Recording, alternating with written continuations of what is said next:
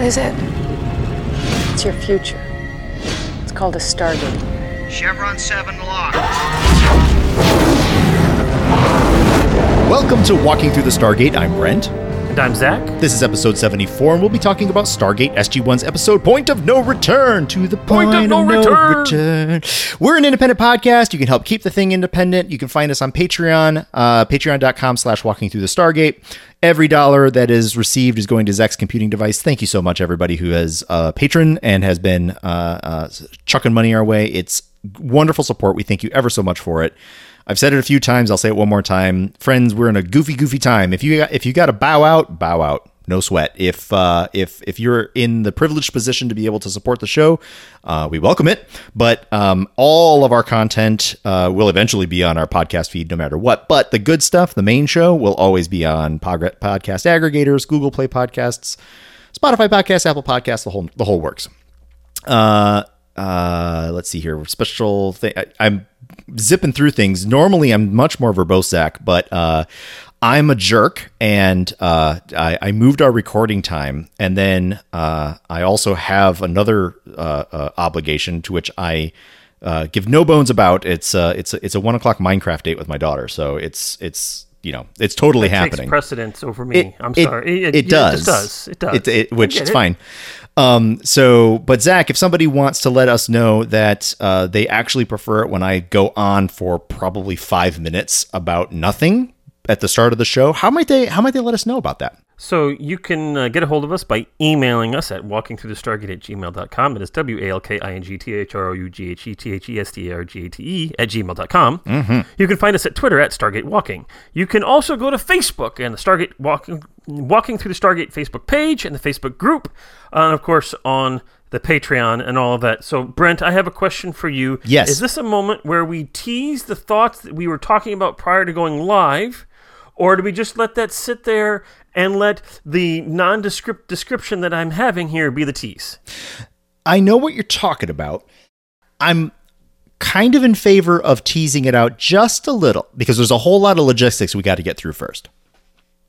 So generally what you're talking about. Yeah, a little bit. Okay. Go ahead and talk about it a little bit. So a couple of weeks ago, we mentioned that both of us play role-playing games. Mm-hmm. And then one of you great listeners emailed us and said, hey, have you considered doing a Stargate role-playing as something for the Patreon listeners to start? And I'm like, well, I hadn't thought about it before, but now I am. And so we are thinking about that. There's still a lot of logistics to do to make it happen. It's not going to happen in the next 2 weeks. I'll guarantee you that right now. Yeah. Yes. Truth. But we are thinking about that, lining up some of our friends together to do some recording of a Stargate role-playing game session or two. Yeah. That will at first go on to our Patreon feed. They'll get to listen to that first, and then go from there. So, yep. All right. I mean, it's a good idea, and we're definitely trying to figure out how to do it. It's just a question of, okay, well, what all do we have to have happen? But yeah, well, good stuff. Yeah. It's a good recommendation. Yep. Okay. So with all of that, Brent, shall we? Wow, that's the fastest intro we have ever done. 4 minutes. This is great. Know. Okay, so this episode, Point of No Return, is written by Joseph Malozzi and Paul Mully. Mm-hmm. This is their third of 7 episodes this season. We, of course, heard them with Window of Opportunity and Scorched Earth. Mm-hmm. We'll hear their names several times this season, and, of course, several more times as the series progresses. Mm-hmm. The director for this episode was William Garrity. This is his only directing credit this season, but you will recognize that name. He did Broke a Divide and Enigma in Season 1. He did Thor's Chariot and Family in Season 2. Mm-hmm. He did Rules of Engagement and Past and Present in Season 3. Mm-hmm. And he does have more episodes in future seasons, and I did not get that written down. So, there you But just the one this one. Got it. Just the one this season. I also noticed that 3 of the 6 episodes, the 6 episodes he's directed so far, were written by Catherine Powers, which is just kind of interesting. He's a big influence on the Catherine Powers scale. There you go. Okay, so we have a couple of guest actors, actually more than a couple, but I'm only going to highlight two. Yeah. We have Willie Garson, who plays Martin Lloyd. Rarely at a loss for work, Garson has appeared in over 300 episodes of television and more than 70 films. He is best known for his long runs on television as Mozzie on White Collar, Stanford Blatch on Sex and the City, and Henry Cofield on NYPD Blue. He also appears as the grifter with a heart of gold, Jared Hirsch in Hawaii Five-0. He was on Texas Hold'em Celebrity Poker. I don't know if you remember that back in the early 2000s. I do. Yeah. But he actually won his round on that. Oh, hey, nice. And he earned the name Evil Willie for his fierce card playing. Oh, good. I'm glad it was for his fierce card play. Oh, absolutely. Sorry. You carry on.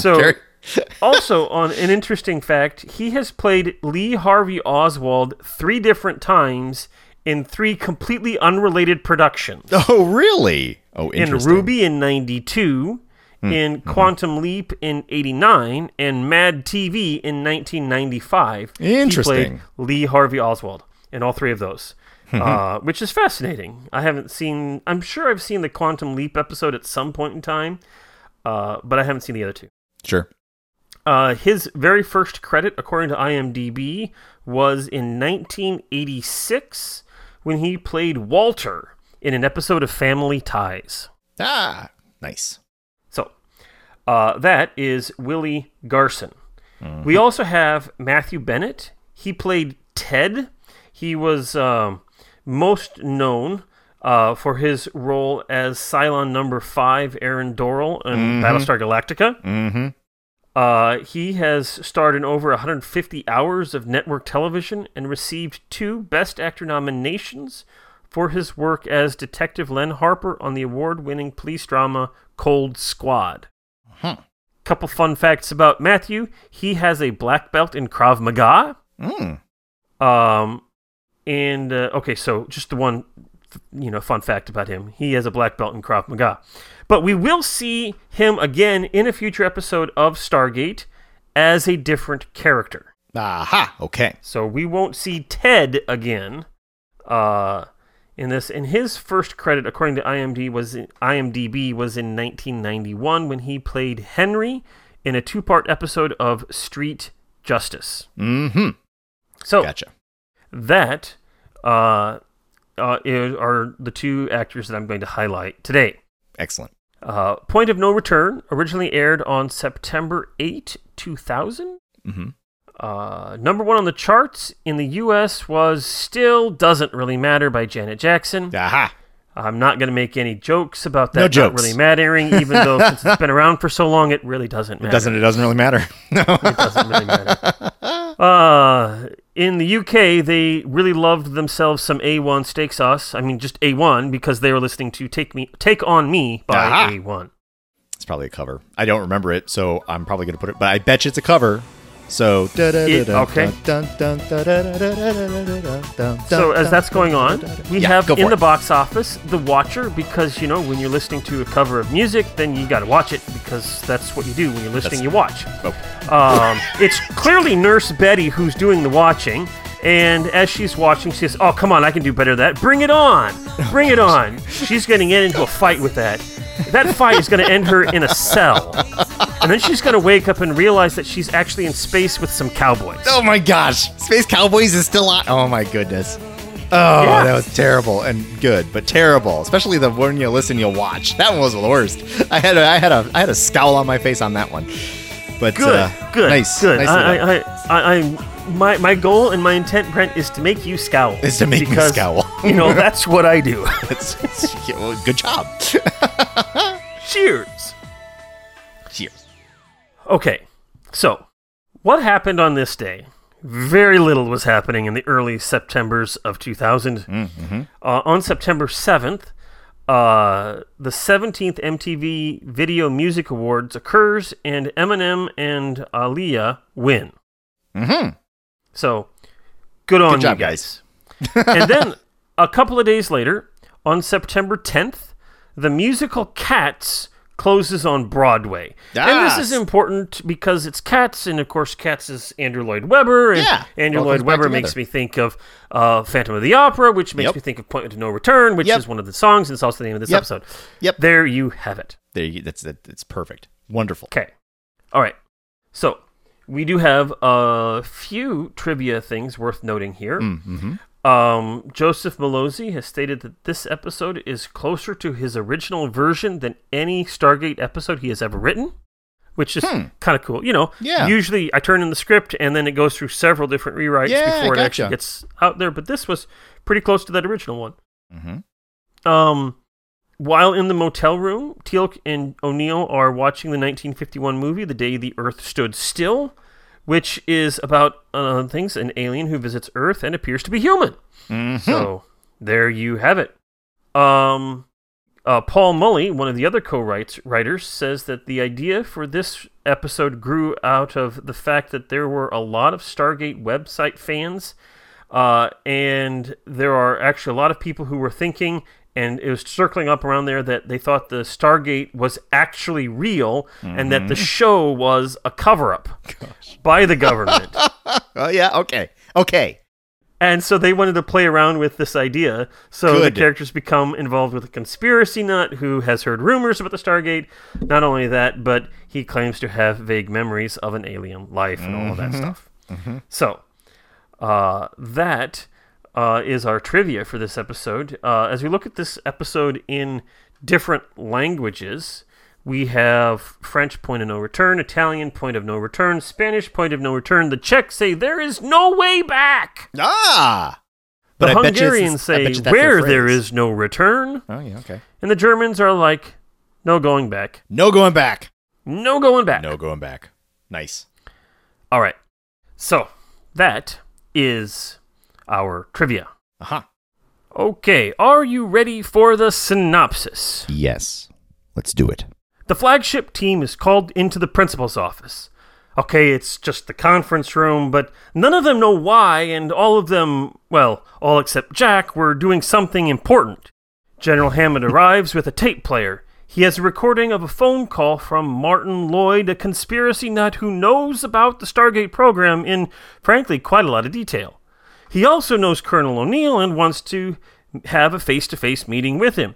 And so SG-1 is traveling to Montana. O'Neill meets Martin in a cafe. Teal'c is masquerading as a cook. Sam and Daniel are in the van listening in. Daniel wants donuts because, you know, every stakeout needs donuts. Martin proves just as paranoid in person as he did in the recording. But... just because you're paranoid doesn't mean people aren't out to get you. Martin seems discontent with life on Earth and is convinced that he's not just interested in outer space, he's from outer space. O'Neill doesn't think there's much to Martin's story, but the team has found his house, so the colonel stalls by accepting Martin's invitation to go into the forest and see his spaceship. Carter, Jackson, and Teal'c head to Martin's house. Wow! He's quite the conspiracist. Teal'c is amused by the toy laser gun. Carter notes the near life-size model of what looks astonishing like an Asgard. Jackson finds Martin's pharmaceuticals. But, like I said, just because you're paranoid doesn't mean people aren't out to get you. While 3/4 of SG-1 search the house, we discover that someone else also has Martin's house under surveillance. And their equipment picks up on the fact that Teal'c is, well, not from these parts. Out in the woods, Martin unsurprisingly gets confused, and despite wandering for what feels like hours, he cannot seem to find his ship. And O'Neill then convinces him that it's time to return to town. Dr. Frazier was able to do some tests on the pharmaceuticals and discover that there are some anomalies in Martin's prescription drugs.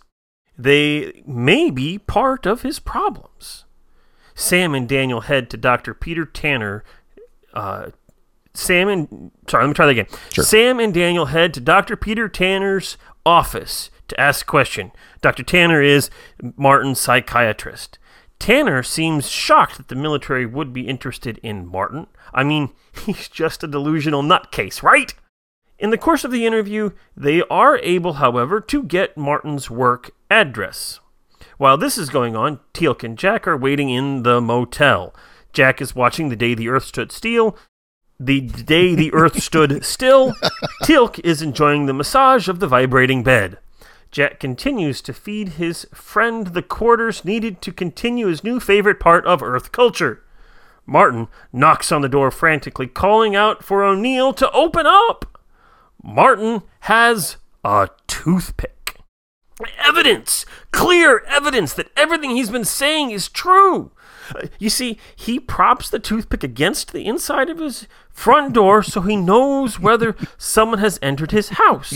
He's not crazy enough to go through the front door because, duh, so he sneaks out the window.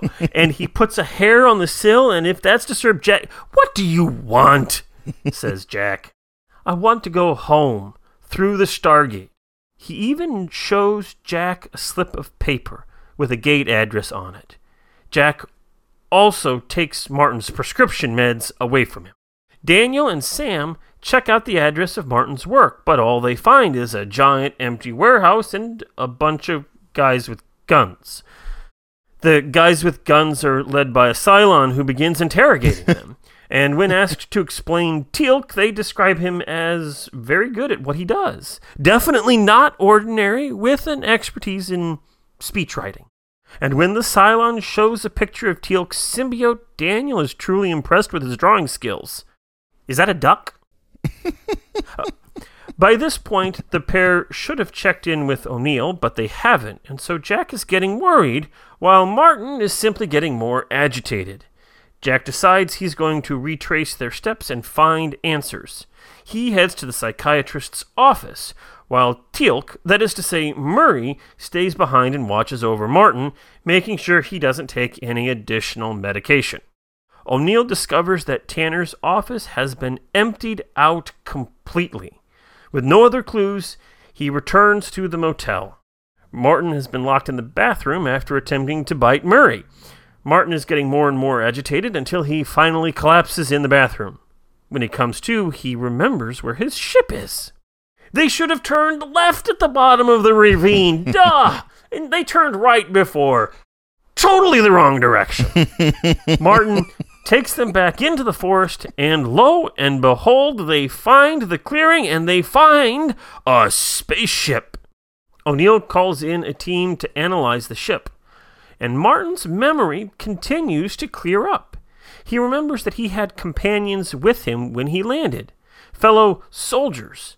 His world was at war with powerful creatures that demanded godlike worship, the Goa'uld. O'Neill and Teal'c reveal the truth of who Murray is. Martin is astonished. Opening the ship, however, will alert those who are after Martin. And so they set up a trap because, half of their team is still missing. Martin is dangled out as bait. But with the wire Martin is wearing, Jack and Teal'c will be able to track him to, hopefully, where Sam and Daniel are being held. Everything goes as planned. They find their way to the warehouse, they find Sam and Daniel tied up, and Martin locked in the van, but there's no sign of Martin's former associates. Martin does, however, have a device from his ship that is all of a sudden counting down.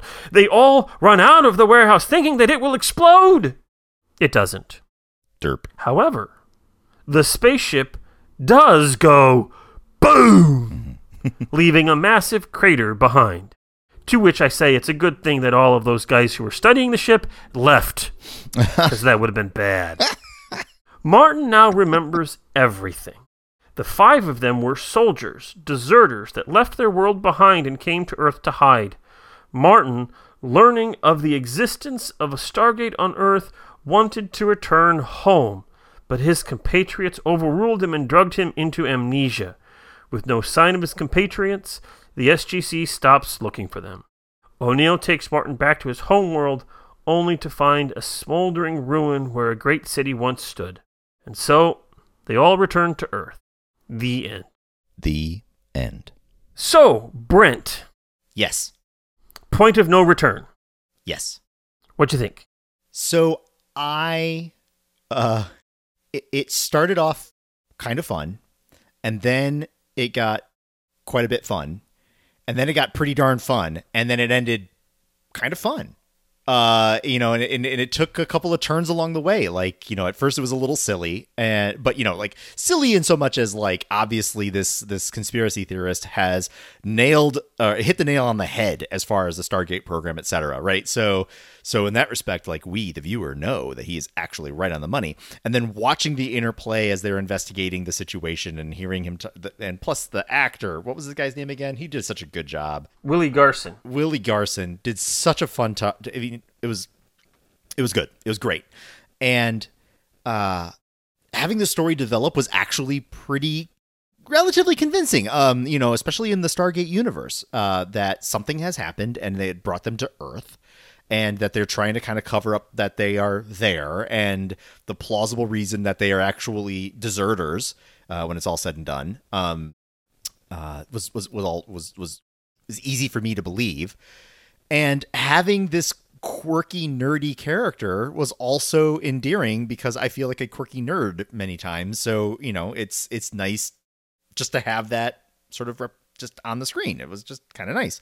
And then watching, especially Christopher Judge in this episode was just, I don't know, freaking hilarious in a couple of spots. That goofy grin when he's on the bed with the shaky bed thing, that was hilarious. I don't know why I was laughing so hard just watching him just like get a big grin on his face and just shake.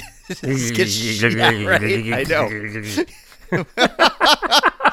And like, I don't know why, but whatever. That was great. And Richard Dean Anderson playing the character, like the character that of course knows everything, but is trying to play it off like he knows nothing, and playing into that a little bit. That was also the only like downsides that I thought about it wasn't really that much of a downside, but like the bad guys were not really that well fleshed out. Like their story and the trappings, no, wrong word, not trappings. Like the core of it was there.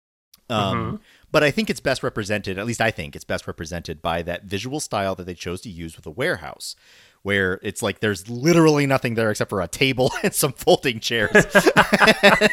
and I mean, and I think that kind of encapsulates how I feel about them, the characters. And so, having so much more information about Martin matters, and it was good. But having so little information about Ted and the others, just, I'm not going to say it felt discongruous, but it was just a little along the lines of like, I get it. We didn't really have to know an awful lot about them. That's fine. But I don't know, it just didn't quite set that well with me. I think that if that was something that was a bit more fleshed out, even if it wasn't explained, even if just visually it looked like it was thought out, I might be thinking more highly of that moment than I am.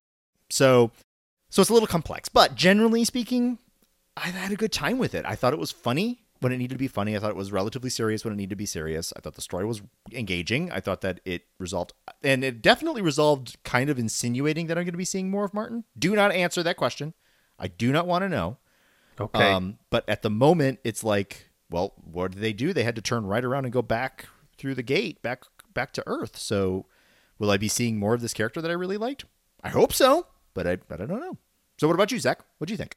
I enjoyed this episode. I like this episode, but I also have kind of a weird feeling about this episode.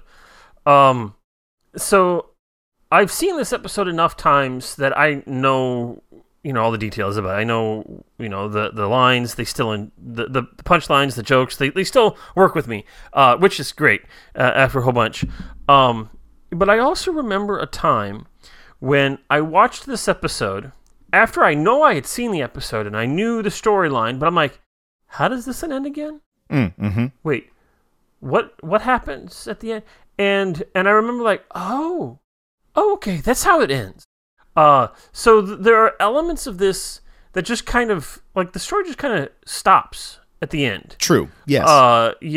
The antagonists just disappear. They go poof, they're gone. Why are they gone? Well, because the script says they have to be gone, and that's the end of the story. There you go. And then we walk through the gate and we see the devastated world, and we're like, well, let's just go back home. I remember Martin at the time. I remembered Martin.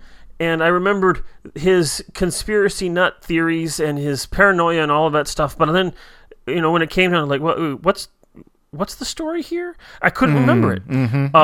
Now, since then, I have watched it enough times that now I remember because I've seen it enough times. Yes, right. So that just kind of sits in a weird spot for me as I look back at things.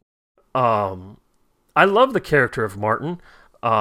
It's just this perfect character that is such a caricature and yet not over the top. Yes.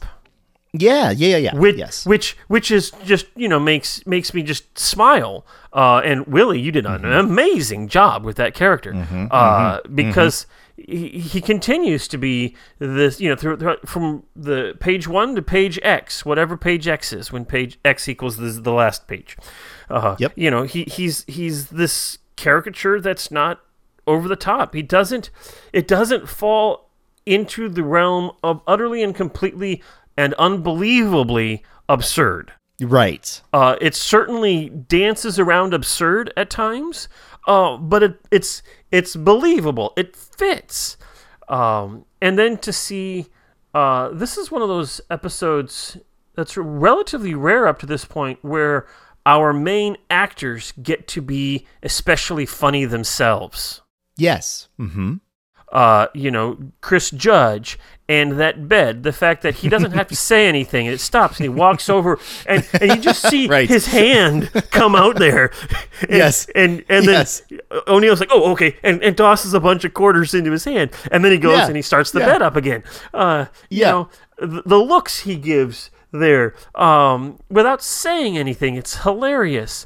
When Carter and Daniel are being interrogated, and like, what do you think about this? And they're like, ooh, that's really nice. Did you draw that? Yes. It's a duck, right? It's a duck. Right. So you get these moments, these beats that these actors and these characters get to be funny without falling into the realm of absurd. And that's something that you don't see a lot of. You haven't seen a lot of up to this point. You've seen a few episodes here and there. Window of Opportunity had one, had some of those. It's good to see the show, and I do remember that I've caught insinuations that there are definitely going to be moments where they have a lot of fun. I think you have said as much to me in the podcast. Like, there's going to be moments where the show is having fun with itself, and and that's good to see. But yeah, it's a little like how last time with Beneath the Surface, how I was saying that the only reason why I was enjoying it at all was that I am enjoying watching the actors play the characters.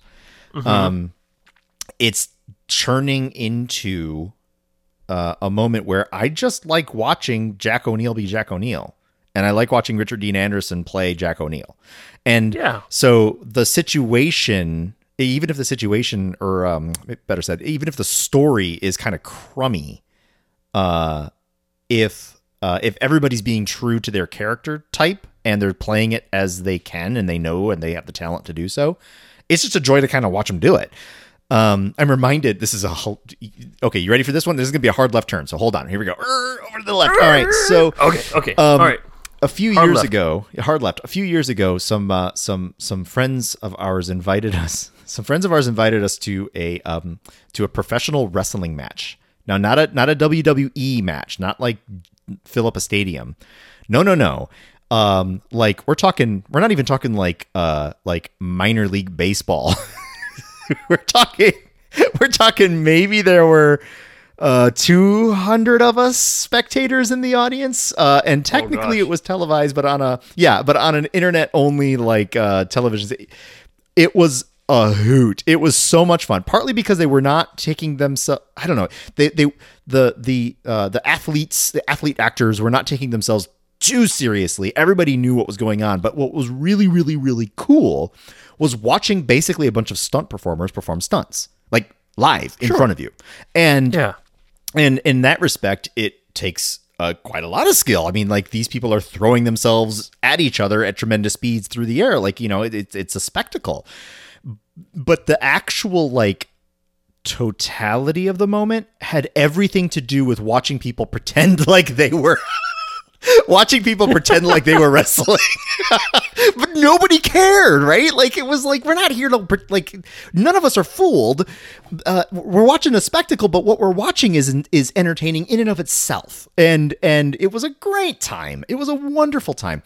And so same with this, like, I really enjoy watching the actors play the characters. And so does this episode deserve that kind of analysis? Like, the only good thing about this thing is that the characters, no, this actually was, the story was fun. I enjoyed it. And Martin was great. And, the background story was, at the end of it, was fine enough. In the middle of it was quite fun.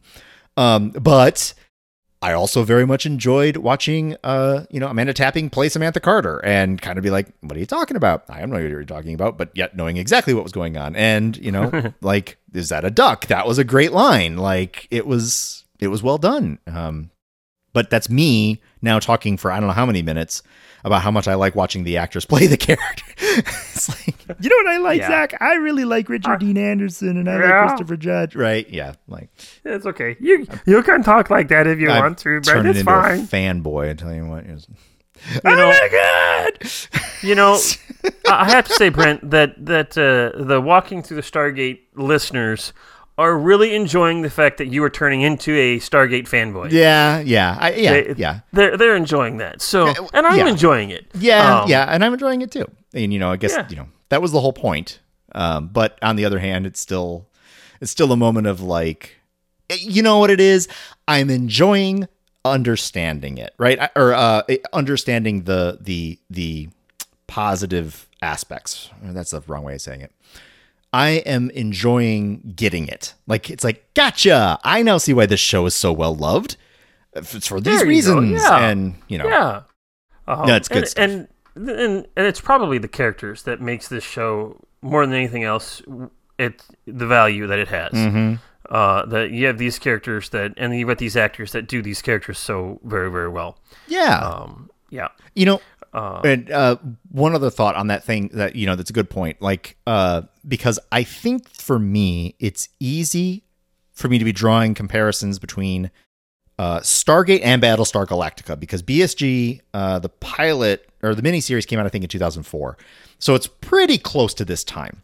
And half the reason why I'm always thinking about it is because I keep seeing, crossover actors, including there was that part there in the middle where they were talking about, like, are these guys really aliens? And I'm like, yeah, of course they are. They're Cylons. I mean, come on, duh. BSG, I liked BSG a lot because of the story. And they wrote it as a story. They were writing it as a 4-season long story. And the characters were good, and the actors started to really gel into it. That's for sure. That absolutely was happening. But the story was very, very, very interesting to me, and I really enjoyed that. Right. But that does contrast with an episodic television show where, sure, the stories can be good individually, and the stories can be good even if there is sort of a collective arc in the season. But when you're writing episodic, you really got to have these characters be pretty great, because there's no real motivation for our viewer to come back next week, right? There's no unanswered question that they're not going to know the answer to unless they tune in again next time. Sure. And so, if you want to hook me, you gotta now have these characters in situations where I am enjoying watching it transpire, because next time it's going to be a completely different situation. Not completely, but you know what I'm saying? Yeah. And so comparing these two things is also interesting to me, just at a high level. There we go. Done with tangents for now. We've talked about how this show here really is on that early cutting edge of developing serialized television. And at no time does this series really develop into what we would think of as serialized TV. Battlestar Galactica is definitely a serialized television show. Right. Star Trek Discovery is a serialized television show. Right. And one of the things that I'm noticing, my wife and I had this conversation earlier today. In fact, we were talking about how we have CBS All Access and we should probably cancel it because we've passed the free trial part, and the only thing that we really like about CBS All Access is the Star Trek stuff. Right. And we watched Picard and we loved that. And we started watching Discovery, and I know you've seen at least most of Discovery. We're maybe about 4 or 5 episodes into the first season of Discovery, and we kind of stalled out on it. And part of it is that the characters in truly serialized television, the characters tend to take a back seat to the story. Right. And right now, the story in Star Trek Discovery is not holding my attention. Sure. And I don't have good characters that I'm curious about what happens with them when the story's not holding my attention. And that's something that I look back to episodic television, and I'm like, this is something that something like Star Trek or Stargate really has going for it, because it's got great characters. Yes. And the characters have, it's taken 4 years, sure, which, to be fair, is not fair to compare that to Discovery when they've had 4 episodes. But still, even early on, the characters were developing pretty quickly. And so there's something there with those characters that really holds it for me in this. Even if we get stories like last week, I'm like, nah. Sure. Whatever. But we got the good characters. And this, I think, we got mostly good story. There's a couple places where kind of cool a little bit. It just kind of has a weird ending. It just kind of stops there, which I guess is fine. So I've got a question. I'm not actually sure you're going to be able to answer it, because I was pretty emphatic and I'm sticking to my guns. Like, they set it up like I'm going to see more Martin, and I would love to see more Martin. Okay. Or Marty, whatever. But I genuinely just kind of want to find out, right? Like, so we're going to leave it at that. But all right, the question that gets a little too dangerously close to answering the first question is sort of a generic question about why these aliens were on Earth at all. Like, they had an escape pod. So this is what we learn in this episode. Yeah. There were these 5 aliens from this other planet, and they were in a warlike situation against the Goa'uld. Okay. This group that's of 5, or at least 5, I don't know if there were more on the ship or not. It's not specified. And it sounds like there were probably other groups that were also sent out in other directions, but they were sent out from their home planet to try to find allies to help them. Oh, I missed that. Okay, carrying on. And so they came here to Earth, and what they discovered, I mean, I don't know how long they've been here. They can't have been here for much longer than 4 or 5 years. Right. Possibly longer. Right. But it's certainly right. It's implied that they've been here a relatively short time. I mean, I would guess, if I were to guess, I would say that these guys have arrived here probably 5 to 10 years prior to this. Gotcha. It's not specified, but they've been here long enough that they have gotten into the culture enough that they have surveillance equipment and the like. Yes. And the surveillance equipment that they are using is Earth-based surveillance equipment. They're not apparently using very much of their advanced technology on their ship and whatnot. Their ship is not here. We don't know where it is. Right. But they came down in an escape pod. And then they buried the escape pod and then subsequently blew it up at the end.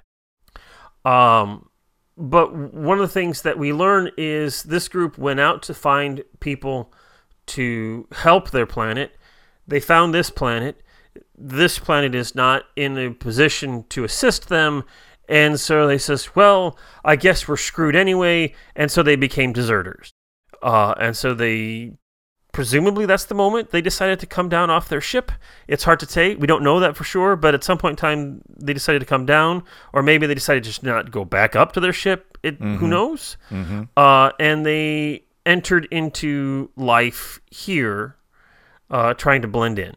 At some point in time, Marty thinks that what they did was wrong and he needs to fix it, and they don't want him, and so they drug him and they make him forget and all of that stuff. Blah, blah, blah. Right. So. But it did, and thank you, because there was a beat there, just because the way that I absorbed the information at the first start, it was along the lines of like, okay, I get it. You're deserters. I get it. But where did your big ship go? Or maybe you've been in that little ship for a very long time. And like, how long have you been on Earth? As you and I were just sort of batting around right now, there was a fair amount of kind of background information stuff. Well, getting back to that Bear Warehouse example or metaphor, there was just enough information for me to kind of piece it together, but not much more than that. Which is okay, because it really wasn't a story about them, their plight, their flight, and and landing on Earth, et cetera, et cetera. It was more about having a romp in the realm of what happens when a conspiracy theorist is right. Like, this nerdy recluse, who everybody thinks is crazy. Well, no. And the one of his compatriots who's not really a psychiatrist. I don't know. Actually, I actually don't know how many people think he's crazy. I have no frame of reference as to how many people he engages with. Actually, I'm a little curious if Dr. Peter Tanner had any other patients besides Martin. Right? Yeah.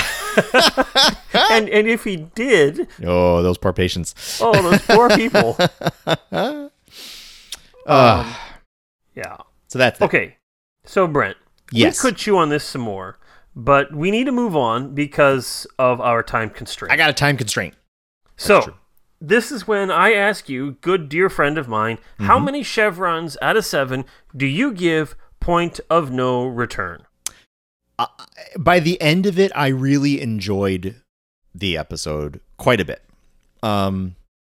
The end did kind of happen relatively suddenly, and there was a bit of a bare bones aspect to it that I normally want more information. Again, even if it's just visual information, like we don't have to sit there and describe why there's a banner on the wall that looks, but if there's a banner that looks, you know what I mean? Like even if there's a visual clue that there's more story, I like that. And everybody knows I love story.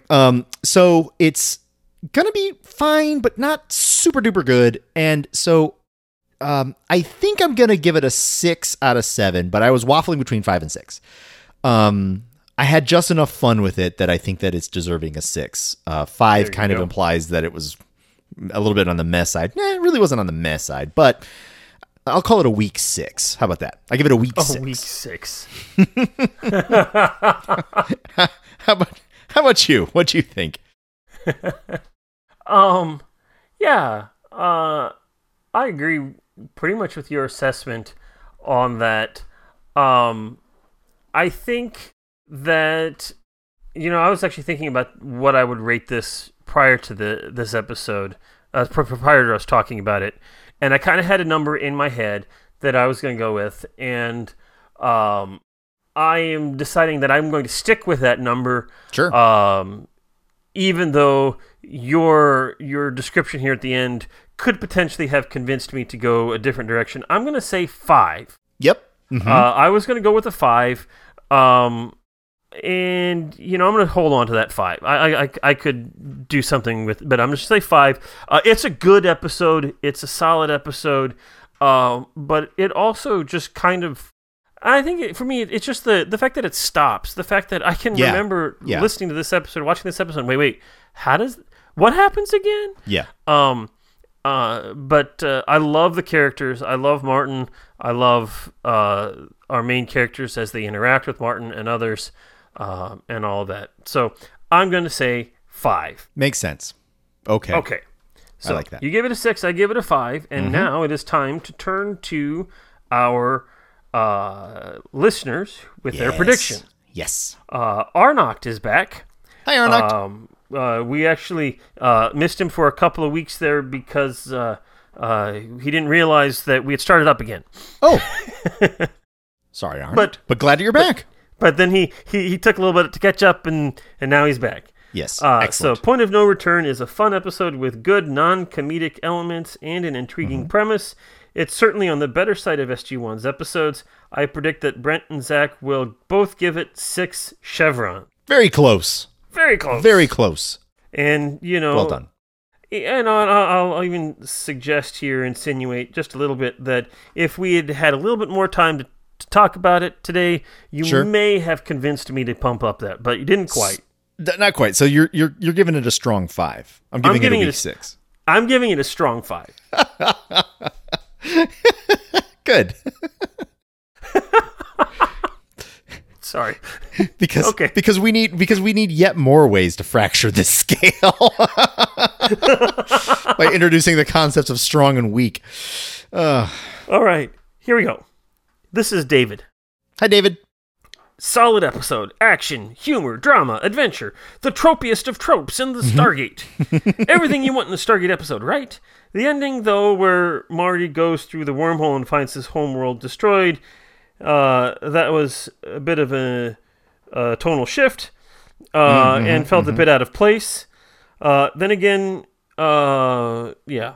So, he suggests that, Brent, you will give this a 5 chevron rating because it's solid but not amazing. And I give it a 5.5 chevron rating. Pretty darn close. Good logic. And I like that observation about the tonal shift. That was a good observation. David, I am choosing not to read all of your email here. And yes, but that's why it's what it is and not what you suggested. So, David understands. The words, I heard all the words, and individually those words make sense, but I have no idea what you're talking about. Yep, okay. We have another email here. Okay. This is from Caleb. Hey, Caleb. Interesting. Every time I watch Point of No Return, I thought it was great. I thought the actor that played Martin did a great job, and the other 4 characters were all well played. Plus, Murray. I mean, we didn't even talk about that name. Murray. I know. But that was awesome. Yeah. He does say, I believe later on the name is used again, and I'll spoil that. Yes. Moving forward, Teal'c as Murray does return. So that name for Teal'c comes back. Okay, good. Spoiler alert. Yeah. Okay. My predictions are Zach 6 and Brent 5. So close! Just flip them and you got it! Just flip them. Oh, excellent. Well done, right. Caleb. Yeah. So now we also have some predictions on Facebook. Yes. Okay, here we go. We've got quite a number of these here. Okay. So JD says, this is a hard episode for me.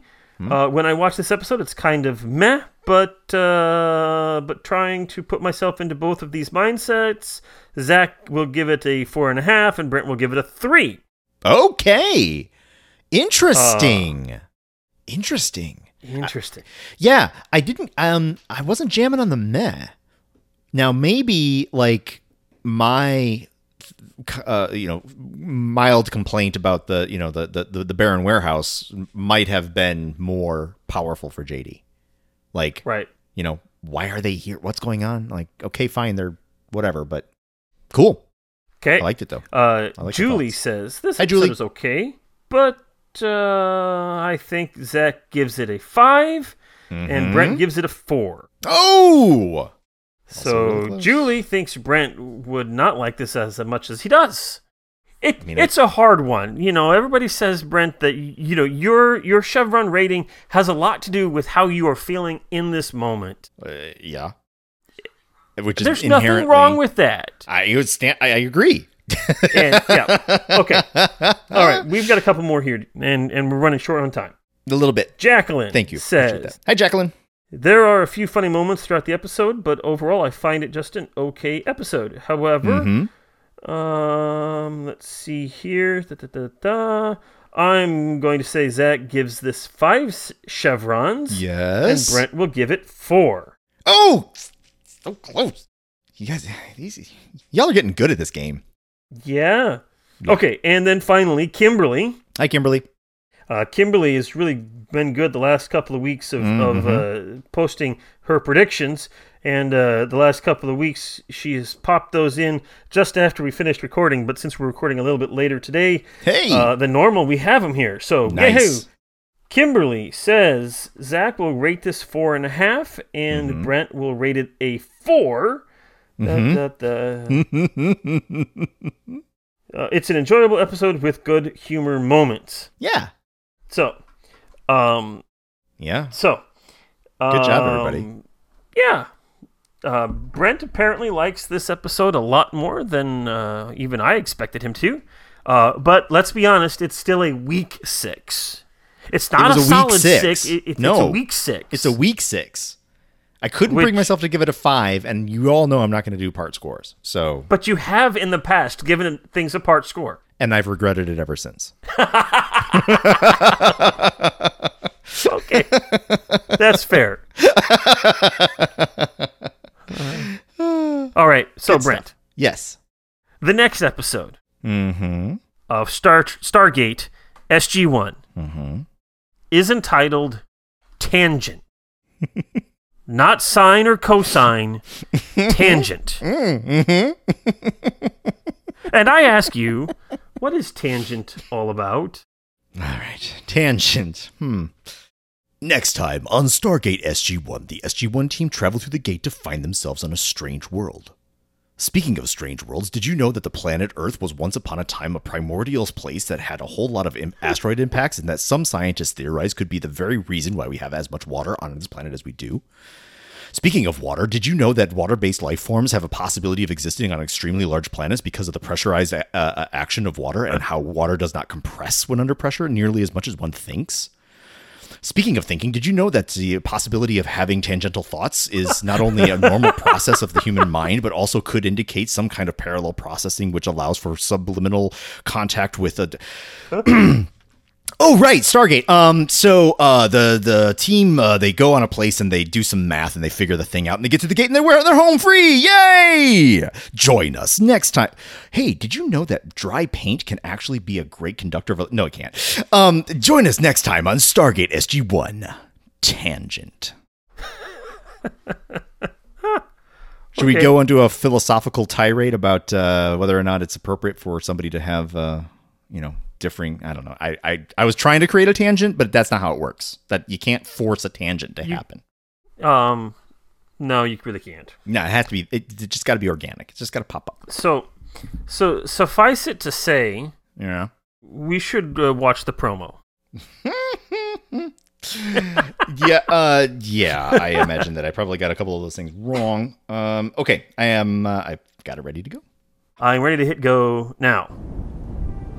Teal, you there, buddy? Look immediately to the southwest, O'Neill. Next time on Stargate SG-1. Come on, it's a good show. Oh, wait a minute, what the heck? Whoa! What in God's name is that? That general is the X-301 Interceptor. Colonel Jack O'Neill and Teal contend to take the X-301 out for a weapons test. Only to fall victim to an apparent catastrophic systems failure. Oh no! Flight, this is Digger 1. Cheyenne, we have a problem. Oh, So far. All those who turn against their god know this. For your insolence, die of cold space. Oh no! It's all next time on Stargate SG-1. Wait a minute, they're at Jupiter? Oh my gosh. We gotta find it. By the way, folks have been marveling at my ability to not immediately jump into the next episode. I gotta tell you, it's getting harder. It's getting harder to not jump into the next episode right away. To wait, a week. It's getting harder. Yep. It's actually hard for me as well. I'm actually enjoying watching it with this kind of slow burn, this regular weekly burn. Mm-hmm. But there's also a part of me that just wants to binge watch it. Just to get on with it. Well, I'm excited. I'm excited for next week. It's going to be good stuff. So that's Tangent. Give special thanks to David for making thank you, David. promo for us. He does really good work there, and I appreciate that very much. No kidding. Okay, so tell us what you think about Point of No Return. Tell us what you think about Brent's fanboy qualities. Tell us what you think about Martin and his conspiracy theories. Well, they weren't really conspiracy theories. Anyway, carry on. Well, some of them could have been. I mean, he did go on for a really long time at the beginning. Very long. Which, by the way, I have to say, as one who has tried to fast forward audio cassettes, and we are talking about an audio cassette to get to a right spot. Yes. The fact that he was able to relatively easy just go, boom, and hit that spot right on the dot. I'm like, Hammond, you got mad skills. That's why he's a general. That's right. that right there is what gave him his second star. Right, that's how he got a star. All right, Brigadier. All right, Brigadier General. In order to get that second star, I need you to take this tape, fast wind it into the future, and stop it right on time. Go.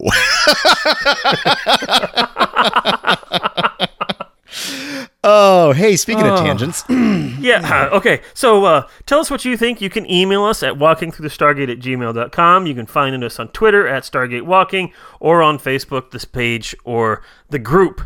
Until then, I'm Zach. And I'm Brent. And this has been Walking Through the Stargate. See you next time. Bye. Carter, dial it up. Get these people home.